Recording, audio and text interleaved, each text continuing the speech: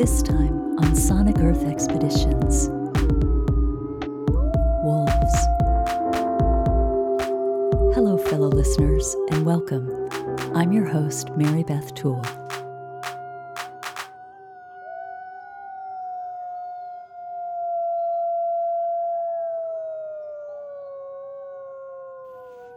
Only 1 hour from the largest city in the United States, wolf howls drift across the sky. A rare sound in the lower 48 states where wolves were nearly eradicated.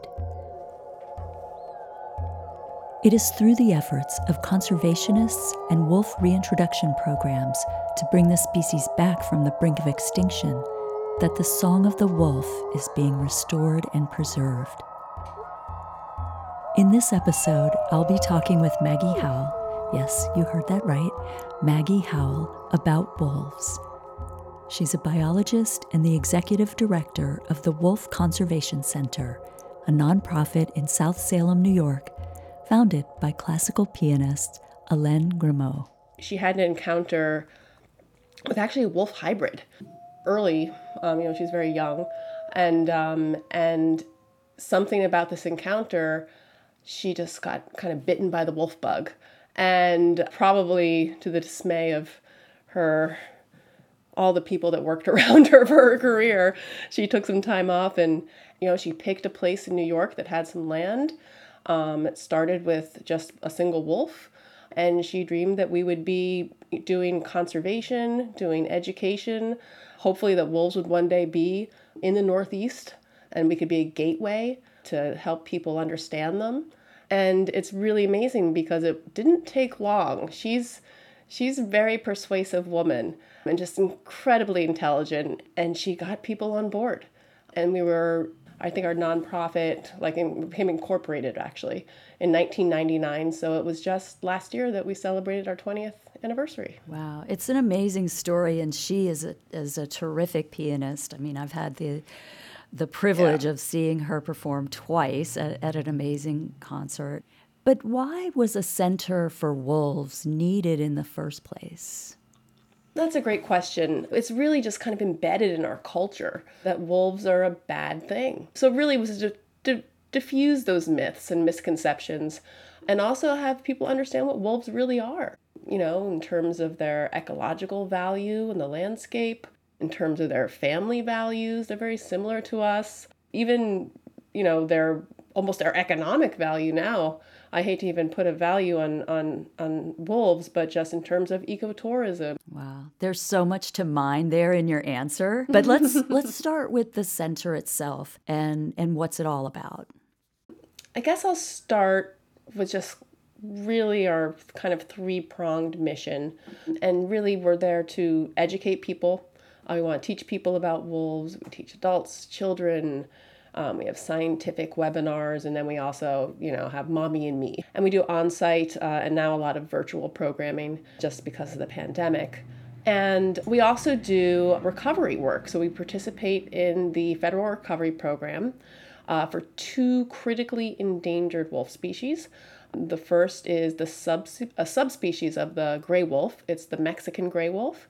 And the other one is the red wolf, a distinct species of wolf, a different one. And as a participant, we house the animals, we care for them, we make recommendations for release. To date, we've released 5 of our wolves to the wild, which is really just the best feeling. We carefully manage captive breeding. So, of course, we raise awareness. And the last bit is advocacy. So we're going to be mobilizing our supporters to use their voice to speak up for wolves, or maybe use their pen. Wolves can't really speak for themselves when it comes to policy. And all 3 kind of prongs really just intertwine nicely and support one another. In terms of the wolves, really the front line in terms of the educators at the Wolf Center are also the ones who are recovering. We have 3 wolves that are special. We call them our education wolves or our ambassador wolves. And these wolves are not a part of a recovery program, and they will call the Wolf Center home forever. So they're not going to be released, nor will they be transferred anywhere. They're really just our family. With our ambassador wolves, we keep the pack really limited. So it's really maxed out at 4. Right now we have 3. And that's because, well, first of all, these wolves are responsible for really inspiring our guests. So when people do come and visit us, these are the wolves they're guaranteed to see. Right now, their names are Zephyr and Alewa and Nakai, and they are all siblings. However, Nakai's from a different litter, so he's younger than his 2 older siblings. And they're really so good at what they do because they really help, forge a connection between our visitors and wild wolves, because most people aren't going to see wild wolves. Naturally, wolves are very shy, they're very elusive. The best place to probably see wolves would be Yellowstone National Park, where you might spy one through a scope, across the valley. And we're also kind of cheating because a lot of them have radio collars and there's biologists there, and you have wolf watchers there 24/7 all year round to kind of point you in the right direction of where to go, with the best likelihood of an encounter or a spotting. So it's really a special treat to be able to see wolves in person. And that's exactly what Zephyr, Alewa, and Nakai, what they offer people. And not only is it seeing them, but they can howl with them, watch their behavior. I mean, every animal has, their own unique personality. We're just not privy to really be aware of the personalities in the wild. But boy, do Zephyr, Alewa, and Nakai, they demonstrate their personalities loud and strong, and it's hilarious because sometimes they're just super goofy, which gives us license to be goofy too. Are they a cohesive pack, would you say? I mean, I know it's not a natural scenario, but would you call them a pack? Yeah, I think they are a cohesive pack, because normally what a pack is, it's just a wolf family. Naturally, it's going to be a breeding pair, which is going to be mom and dad. The other members of the pack are going to be their offspring. Sometimes it's going to be multi-generational, so you'll have offspring from 2 years ago and then pups of the year. You might have a wolf that's unrelated or an aunt or uncle. There's no, real framework that's strict. It's very dynamic. But generally, it's going to be a family similar to human families. And just like with people, when wolves reach a certain age, they're probably going to want to leave the family and start their own. And some just kick around with mom and dad forever, just the way some people do that too. So it's, it's a lot of similarities, but it's really in that family group that everything they do is about just building those family bonds so they can survive. So with Zephyr, Alewa, and Nakai, they are family, but there's no breeding going on. So in the wild, those breeders, they're the bosses. So in the past, they were called the alpha male or the alpha female. There's actually been a lot of kind of stepping back away from that, because of the way I think we use it in our culture is more of kind of an attitude and not just, oh, I had pups. So basically, if you're a mom, you're an alpha female.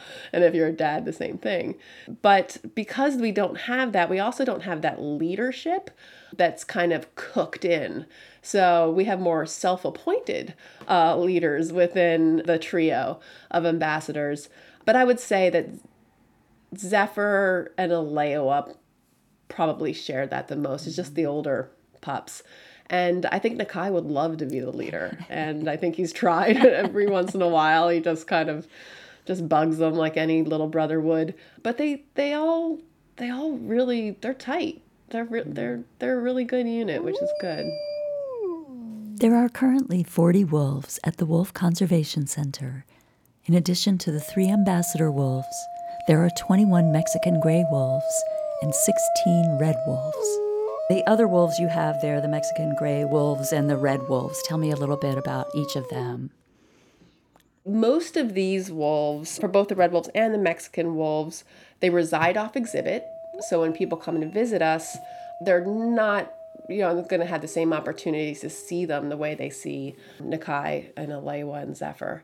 And really what these wolves, why we have them, is that we're really just kind of donating our time and our space and food and veterinary, care to really just support these wolves, because they're owned actually by the U.S. Fish and Wildlife Service, or by you and me, because as federal government, they're really owned by all citizens. So we have these wolves, but we have a different relationship with them, first of all, because we know we're not going to have them, or we might have some of them forever, but we're not going to necessarily have all of them forever. But the biggest reason why we have a different relationship is we want to keep them wild. So the way we approach the ambassadors is totally different, because with those guys, we raise them. And the whole point of our relationship is to make them feel comfortable with people, to make them feel, like everything is safe, to really almost numb their natural instincts, which would be to fear us. With the Mexican gray wolves and the red wolves, it's the entire opposite. We don't want to numb their natural behavior. We want to safeguard it. So, and that's because many of them will have opportunities to be wild. And if they don't, then they might have opportunities to breed and raise wolves that have that opportunity. And we want to make sure they're equipped with the proper behaviors and mindset. When people come and visit us, they do have an opportunity to see 2 red wolves. Their names are Tyke and Lava. They also have alphanumeric names, which would begin with an M as a male or F as a female. We tend not to use those too often unless we're looking at stud book stuff, because we really want people to care about these animals. And then people also have an opportunity to see 2 Mexican gray wolves, Diego and his companion Valentia. All the other wolves reside off exhibit, so the only chance that you can see them is via webcam.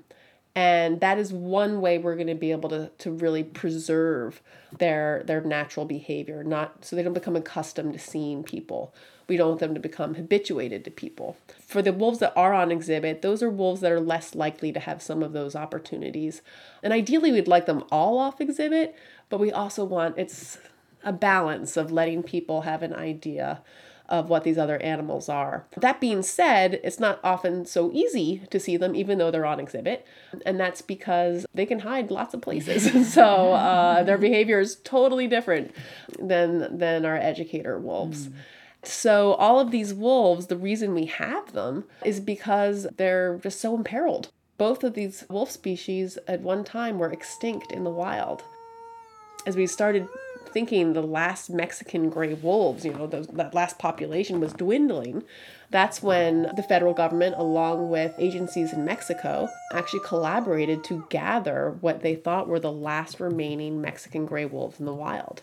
And it was actually south of the border in Mexico. We unfortunately had already killed what they believed were all the Mexican wolves that lived in New Mexico and Arizona. Humans had. Possibly even, Western Texas. And it was really, a lot of it was the federal government, probably without understanding or having an understanding of just the ecological importance that predators have. They sought to rid the landscape of most predators, so bears, coyotes, mountain lions, and wolves, via trapping, poisoning. It was probably 1970s and 80s where they started thinking that these guys were really at risk of disappearing forever. So they gathered the last remaining wolves. They actually captured 5, and that was it. 5 Mexican wolves. Yeah, one of those Mexican gray wolves happened to be pregnant, so that helped a little. So it was 7. Wow. But really, all Mexican gray wolves on the planet today descended from those 5 animals. And so as you can imagine, just genetic health is a concern. And it's definitely probably the thing that's governing most management decisions when it comes to breeding pairs and also recommendations for release, who gets released to the wild. For the Mexican gray wolf, the thing that makes it a little different than other gray wolves is they are genetically the most distinct of all gray wolves here in North America. So while we do have wolves, even though we also killed a lot of those wolves and they disappeared as well here in our country, but in the Rocky Mountains and in Canada, we have Arctic wolves in the high Arctic. It's really the Mexican gray wolf that is really just so genetically special, and also the southernmost, and also the smallest. 85 pounds would be a pretty big Mexican gray wolf. So I would say between 50 and 85 is about the average size of these lobos. For the red wolf, it's very similar. However, when those numbers were dwindling, it was here in the East Coast, and their numbers is really mostly habitat loss as well, because of course there were a lot of people here. And the last red wolves that they were able to capture, again, they being the U.S. Fish and Wildlife, was really down on the Gulf Coast. And that's where they caught a lot of canids. And out of that pool, they determined that 14 were red wolves. So again, really similar. And when they scooped up those 5 wolves, or they scooped up the 14, what they did is they placed them in captivity. And those became the founding populations, very carefully managed. Again, genetics is really steering all these decisions. And today we have, a couple hundred of each of these wolf species among a network of facilities all over the country, mostly zoos, a few organizations that are more similar to us. And for the Mexican gray wolf, also in Mexico. So it's nice. It's still this collaborative recovery effort. At the Wolf Conservation Center, to keep humans away from the off-exhibit wolves while still keeping track of them, they use cameras to monitor the enclosures and dens. But there's another benefit: social media. We have beautiful animals and pictures of them and videos of them. And it was just such a whoa, wow, we can actually talk to people about wolves and start to, kind of inject a little bit of wolf into people's everyday life via sharing all this stuff. Sometimes it just takes one weird thing to go viral or whatever. And for YouTube, I remember it was 2014. Our ambassador wolf Nakai was just a puppy. He was about 2 months old. He was actually indoors at the time. And it was my turn just to kind of puppy sit. And I was just on my computer working away. I noticed he had the hiccups. And I was like, oh my goodness. Oh. That is the cutest thing I've ever seen. And I just put my phone down and I have just video of him hiccuping. And we put that on YouTube. It felt like he broke the internet.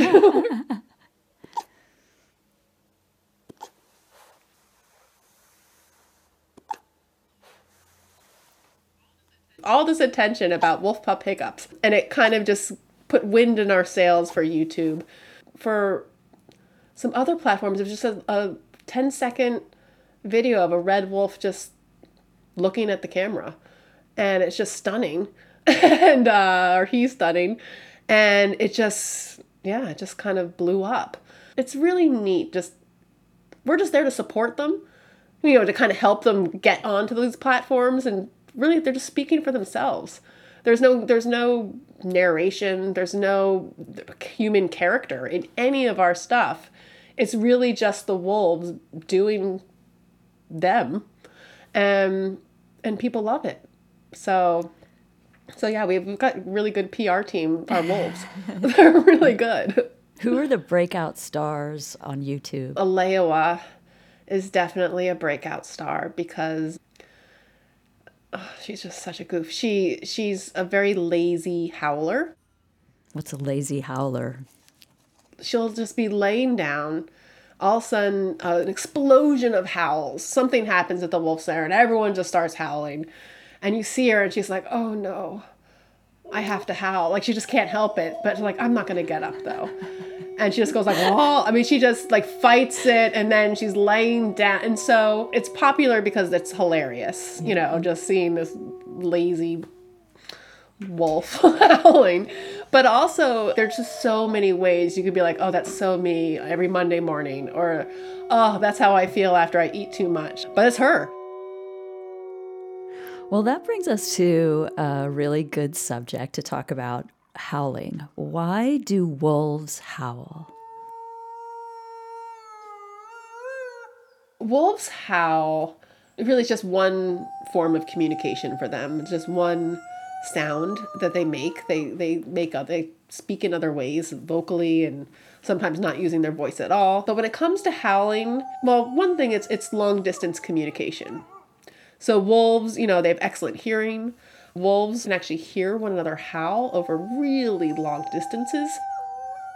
If it's kind of open terrain, maybe even 10 miles away. Wow. It's like long distance phone call, I guess, basically, for wolves. But what's really going to inspire them to howl will be different occasions. Sometimes they're going to be howling to maybe call to a family member that's far away. Like, come on home, time to come home, kiddo, dinner. Sometimes it's a rallying call. They're just kind of excited as a family. They'll all just kind of start howling with one another. Sometimes it's a defensive mechanism. When they howl, not only do they each have their own unique voice, the same way we all sound different, they all have their own voices. But when they're howling together, they're going to have those voices, but also some of the harmonies. So it makes the family sound larger.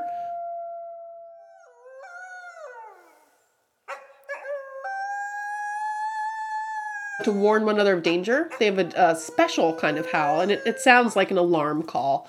It's barking, followed with like a kind of like abrupt howl, but that's really the only barking they really do is associated with that kind of alarm bark howl. Sometimes they do it just to sing. The same way if you go to a concert, often everyone in the stands is just singing along, or if you're around the campfire, just kind of singing together. Again, it's that bringing people together, that bond, that common kind of feeling, I guess. And that's how it is for wolves too. It's called social glue, which I love that expression, but really just so they can just reaffirm those bonds. And it's great. It's great to see the way they move when they're howling. Often it's going to involve even just like touching each other's faces. It's really just a beautiful sound. It's a beautiful thing to see, and you can really feel it. You can feel the vibrations. Not probably in the wild because they're far away, but if a Leioa is howling right in front of you, you feel it in your body. It's just really amazing. A call to the wild. Exactly.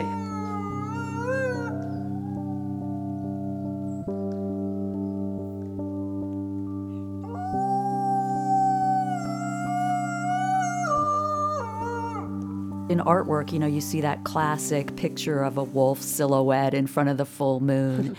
Do wolves actually howl more during the full moon? It's probably the most common question because we see those t-shirts and stuff all the time, right? But there's no scientific data that suggests that wolves are howling more when there's a full moon. But, there's some reasons why one might think they could. And that is, wolves are most active at dusk and dawn, kind of that low light, twilight kind of dusky time of day. And that's kind of the same sort of aura and light situation that you have during a full moon. And so perhaps wolves are more active. They can see a bit better than most nights. And perhaps their prey, who are also crepuscular. If you live in an area where there's deer, normally you're going to see them on the side of the road or what have you really early in the morning or again as the sun's going down, and maybe that extra bit of light is increasing activity among all those animals. Mm-hmm. Do you recognize the different howls of any of the wolves there at the center? Oh yeah, definitely. I can't say I recognize each of the Mexican wolves or red wolves. Some of them I can.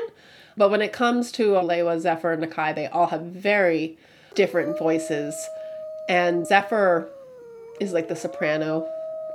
He even has a special howl when he's getting annoyed with you. Like if you're like, oh, howl with me. He goes, oh. He kind of ends it with that, like it's a period right after he's done with it. Otherwise, when he's not annoyed, he's very kind of just high-pitched. He's the oldest male in the group, and he's darker than his brother and sister. And then he's like, oh, and he has this really high voice. Leioa has this deeper voice. She responds to deeper howls.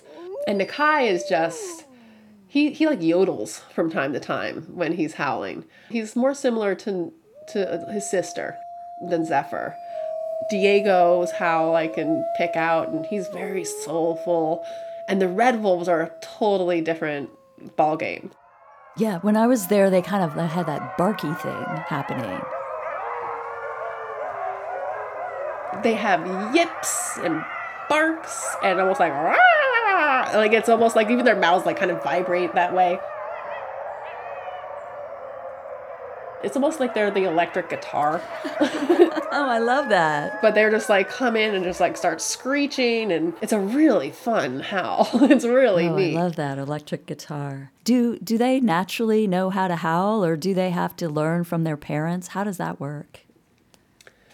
Yeah, so they're hardwired to know how to howl. I'm sure there's probably some education that goes along with it, just along nature and nurture with so much. We actually have footage via some of our den cams. So our webcams are inside some of the dens. If the mother chooses to actually stash her pups in that den, that's where we get treated to like, oh, just the best footage and experiences, and so to a global audience. So we see the first steps, the first howl. We also see every single thing we should not see. Like, oh, the wolf found a loose board and climbed behind it, and you're just biting your nails and ripping out your hair all night long, and you realize like this stuff probably happens all the time. We're just not privy, we just don't see it. But so we see everything, which is an emotional roller coaster is what it is. But we see those first howls, and again it's and you see this with the adults too sometimes, where they just can't stop themselves. It's just like, oh gosh, here I go, oh! And they just kind of go into a howl. But when they're little pups, they're just these squeals. It was 2 years ago, we actually had 20 pups total at the Wolf Conservation Center in 4 different litters. That is a lot of pups. Yeah. Actually, I think it was even more than that. It was 9, 10. It was more than that. It was 22 pups. 22 pups. Wow. During that season when they were all still very young, so I want to say like June, all wolves are born in April or May, ultimately. How long is their gestation period? It's 63 days, so same as a dog. So that's one of the things that dogs have kind of retained from their ancestors. You hear the regular howling that, if you're there all the time, you hear, and then these squeals from them, 20 some odd something squeals among it. It was just, it was amazing. And summers are really, generally, the last summer was a bust for everybody. But summer is normally a time when we have a lot of sleepovers. We do a Sleeping with Wolves event where people camp out, and they got to hear so much of this. And it was just, I'm sure they remember it. It's hard to forget. Oh, that's adorable. Is howling, is it a language? Yeah, actually. I don't remember how many years ago, but I would say within the past 4 years, the largest kind of survey was done among lots of different kinds of canids. And they found that there was basically 21 different dialects that they could identify. And sometimes they varied between the species, but they also varied between the subspecies, which I thought was really interesting. And I mean, I think we're just guessing a lot of the time what they're actually saying. Oh gosh, I wish we had like a translator. That would just be amazing if we could actually know, or maybe not. But at the Wolf Center, it's weird because of course we're trying to keep most of the wolves there as wild as possible, but it's not in the wild, and they're very, the enclosures are kind of across the way from one another, so I can only imagine what sort of chatter and probably taunting and maybe even like planning for all I know. We used to have this one corner, and so I used to call this little corner of the Wolf Center because it's kind of a weird spot where brought everyone together in those 3 enclosures. I used to call it the UN because I was always wondering, because you had your Arctic, and then you had your Mexican gray wolf in the southwest and then the southeast. And I was like, what are they hatching? I hope they're coming up with some good stuff. Funny. But yeah, I do wonder really what are they saying to one another? The conservation center is in the middle of this suburban kind of area. Are there any sounds that just happen that are human-made that trigger the wolves? Like sirens or what have you? Yeah, sirens do. And what's interesting is suddenly, again, an explosion of howls. And they're like, gosh, I wonder what's that, why they all just start howling at the exact same time? And then maybe 30 seconds later, you hear the sirens. And sights too. I mean, I see Nakai looking at planes all the time. And I was like, I wonder what he's thinking. And of course, wild wolves do that too. There are planes everywhere.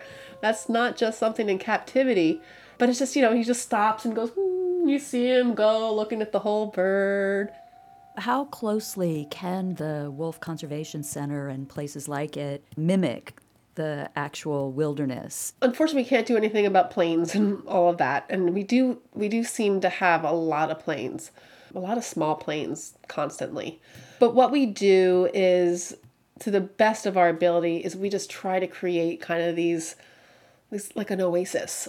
The enclosures where all the wolves are very heavily wooded. There's places to hide and dig. If there's a tree that falls, it's going to stay there unless it poses some sort of risk with a fence or what have you. So that underneath those roots, they can go create a den or just a bed or what have you. So just to create as natural a landscape, I guess, as we possibly can.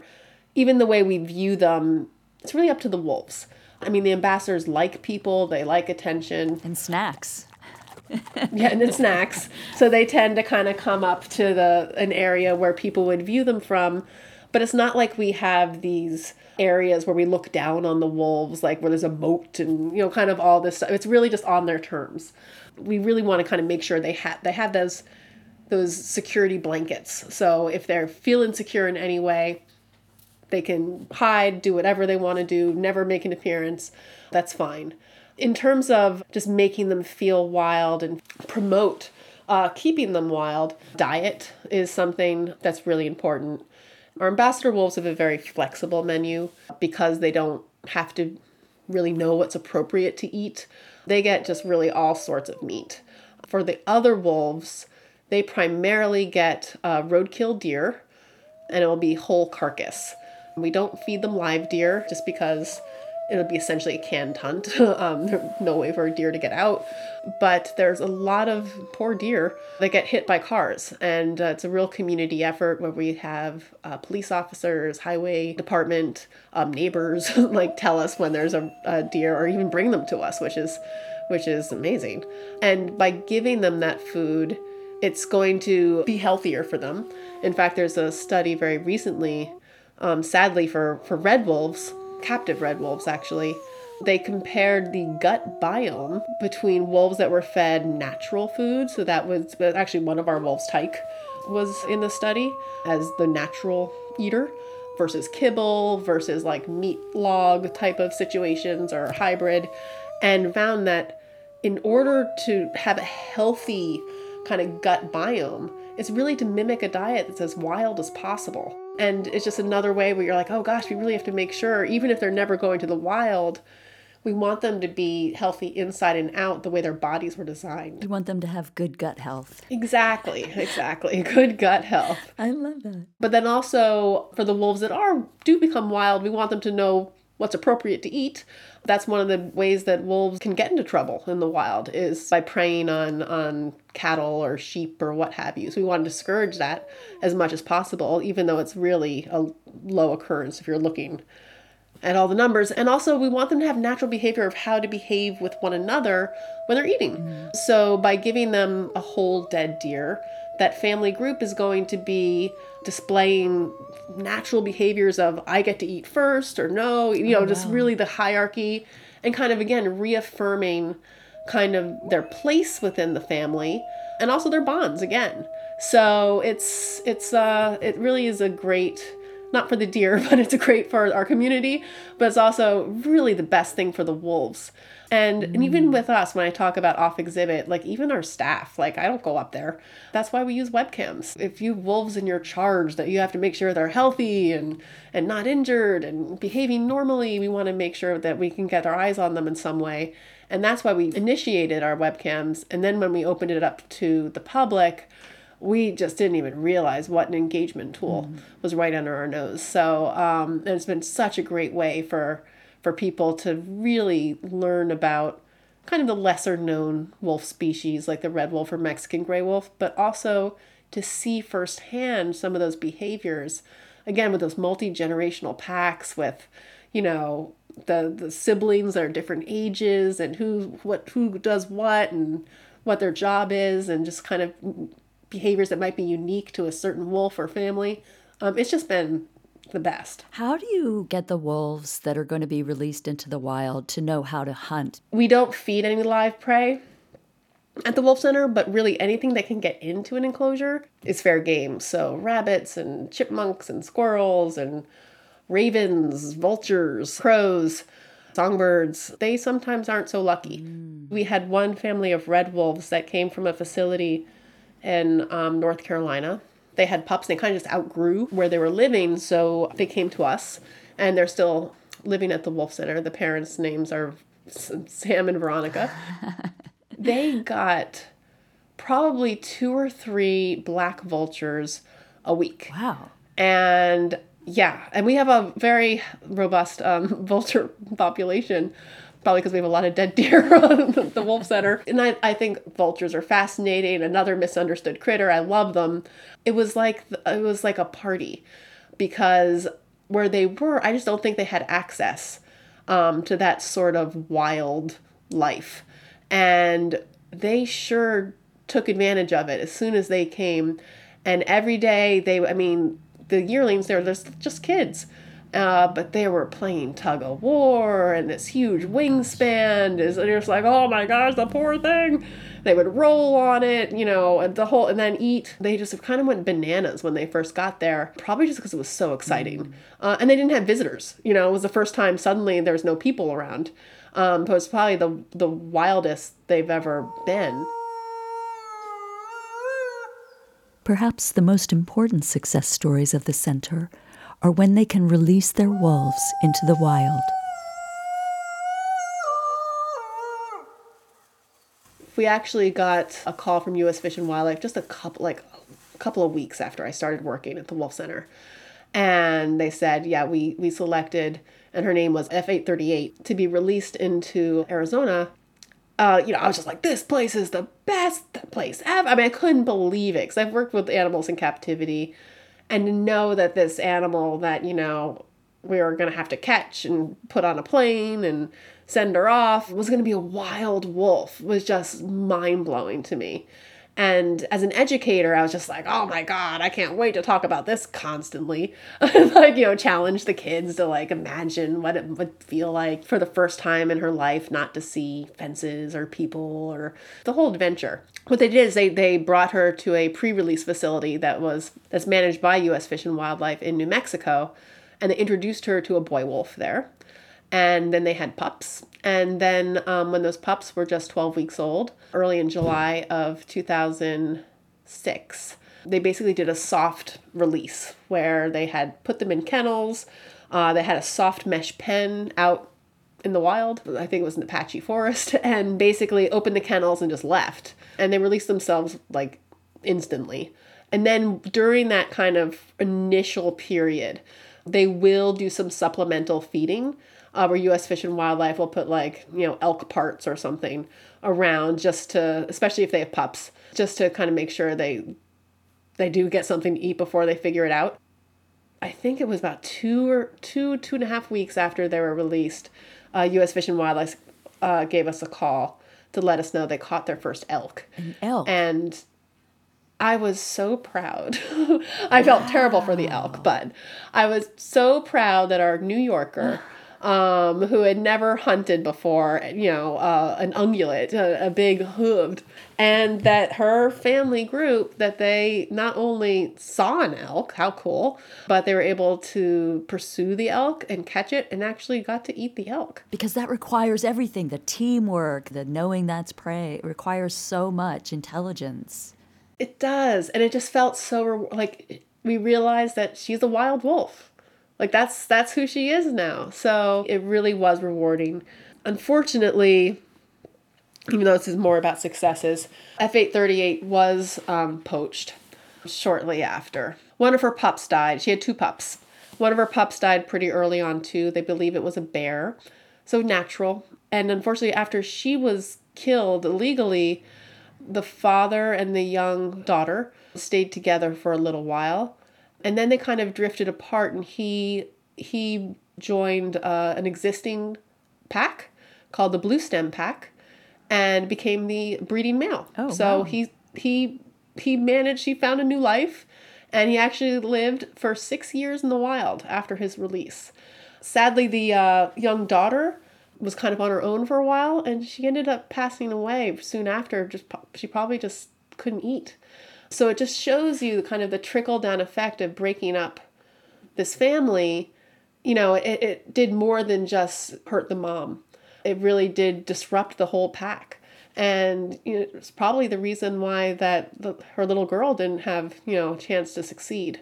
We have released more wolves since then, and it's always scary because, gosh, it's really the whole purpose. That's what we want to do. We want to have these animals, we want to breed them to genetic health, and then we want to get them out there so they can be wolves.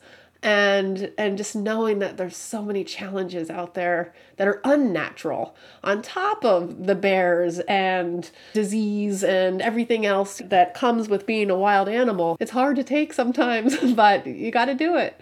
You had mentioned cross-fostering before.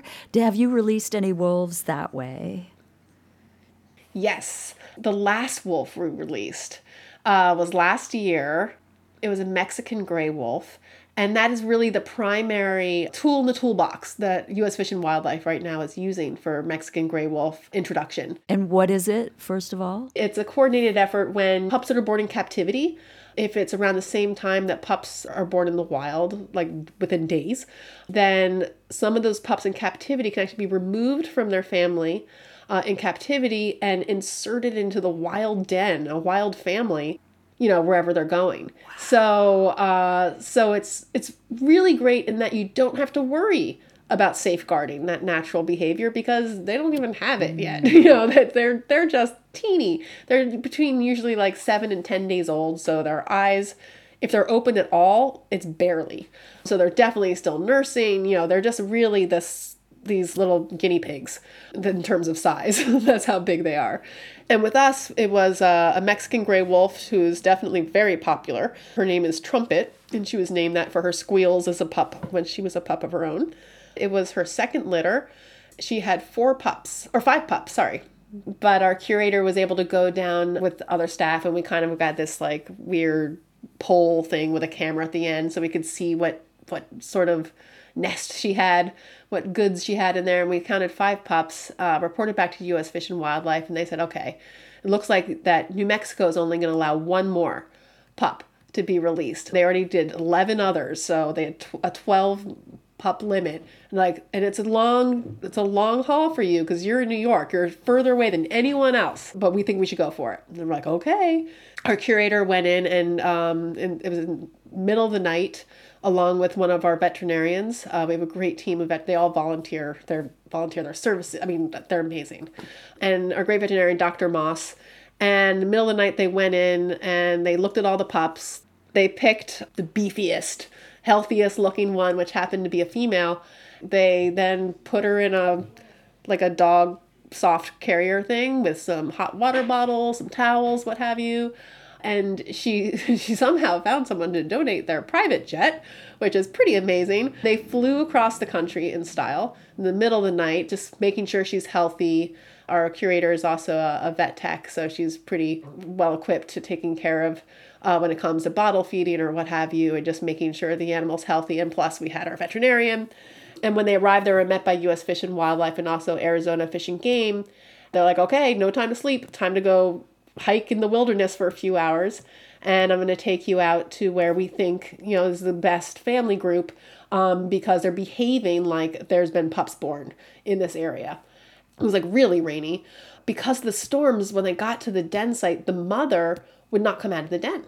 And normally wolves are different from mama bears.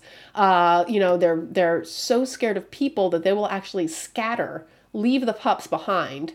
They'll come back for them. They're not going to go too far away, but they're so scared of people, that's what they'll do. And U.S. Fish and Wildlife uses that to their advantage, whether they'll go in, they'll examine actually the pups that are already there, maybe even microchip them, so they could, if they see them in the future, they'll know, oh, this is the pup from that litter.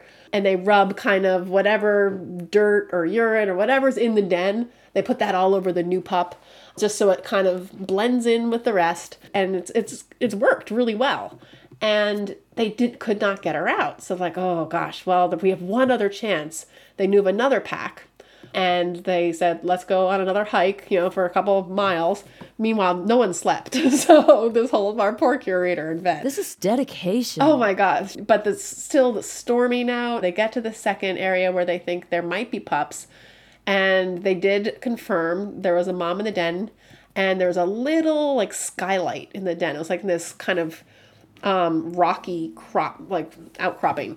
And through this kind of hole in the rocks, they could see the mom was in there with pups. So that's good. They could confirm that at least, but she wouldn't leave again. And so they were just like, oh gosh, well, we have to make a decision. Either you have to go home now and get that pup back to her mother, or we just have to drop the pup through the little skylight and cross our fingers.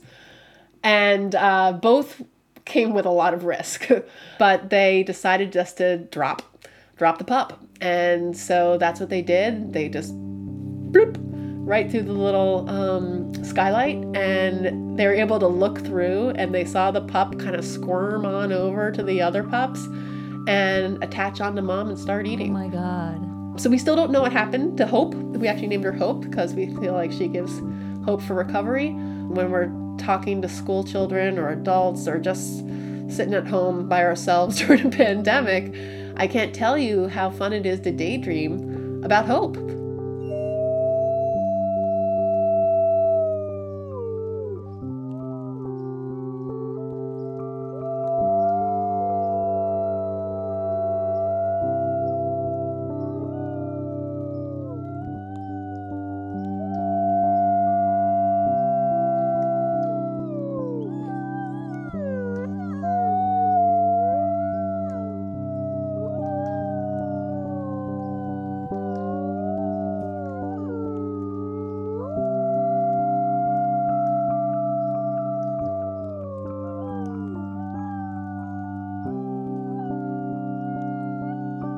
Thank you to my guest, Maggie Howell, and to the Wolf Conservation Center for allowing me to come record wolf howls and for providing some of the sounds you heard on the podcast.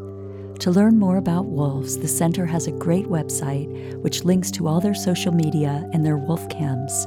It's at nywolf.org. This podcast is handcrafted. I edit and mix, and I also compose and perform the incidental music. You can find more of my music on major streaming platforms. I publish as Cosmic Piano. If you'd like to show your support, I'll also be including music and field recordings from the podcast for purchase on my Bandcamp site. That's at cosmicpiano.bandcamp.com. I'm Mary Beth Toole, and you've been listening to Sonic Earth Expeditions. Until next time, thank you, and remember, better living through listening. Happy trails.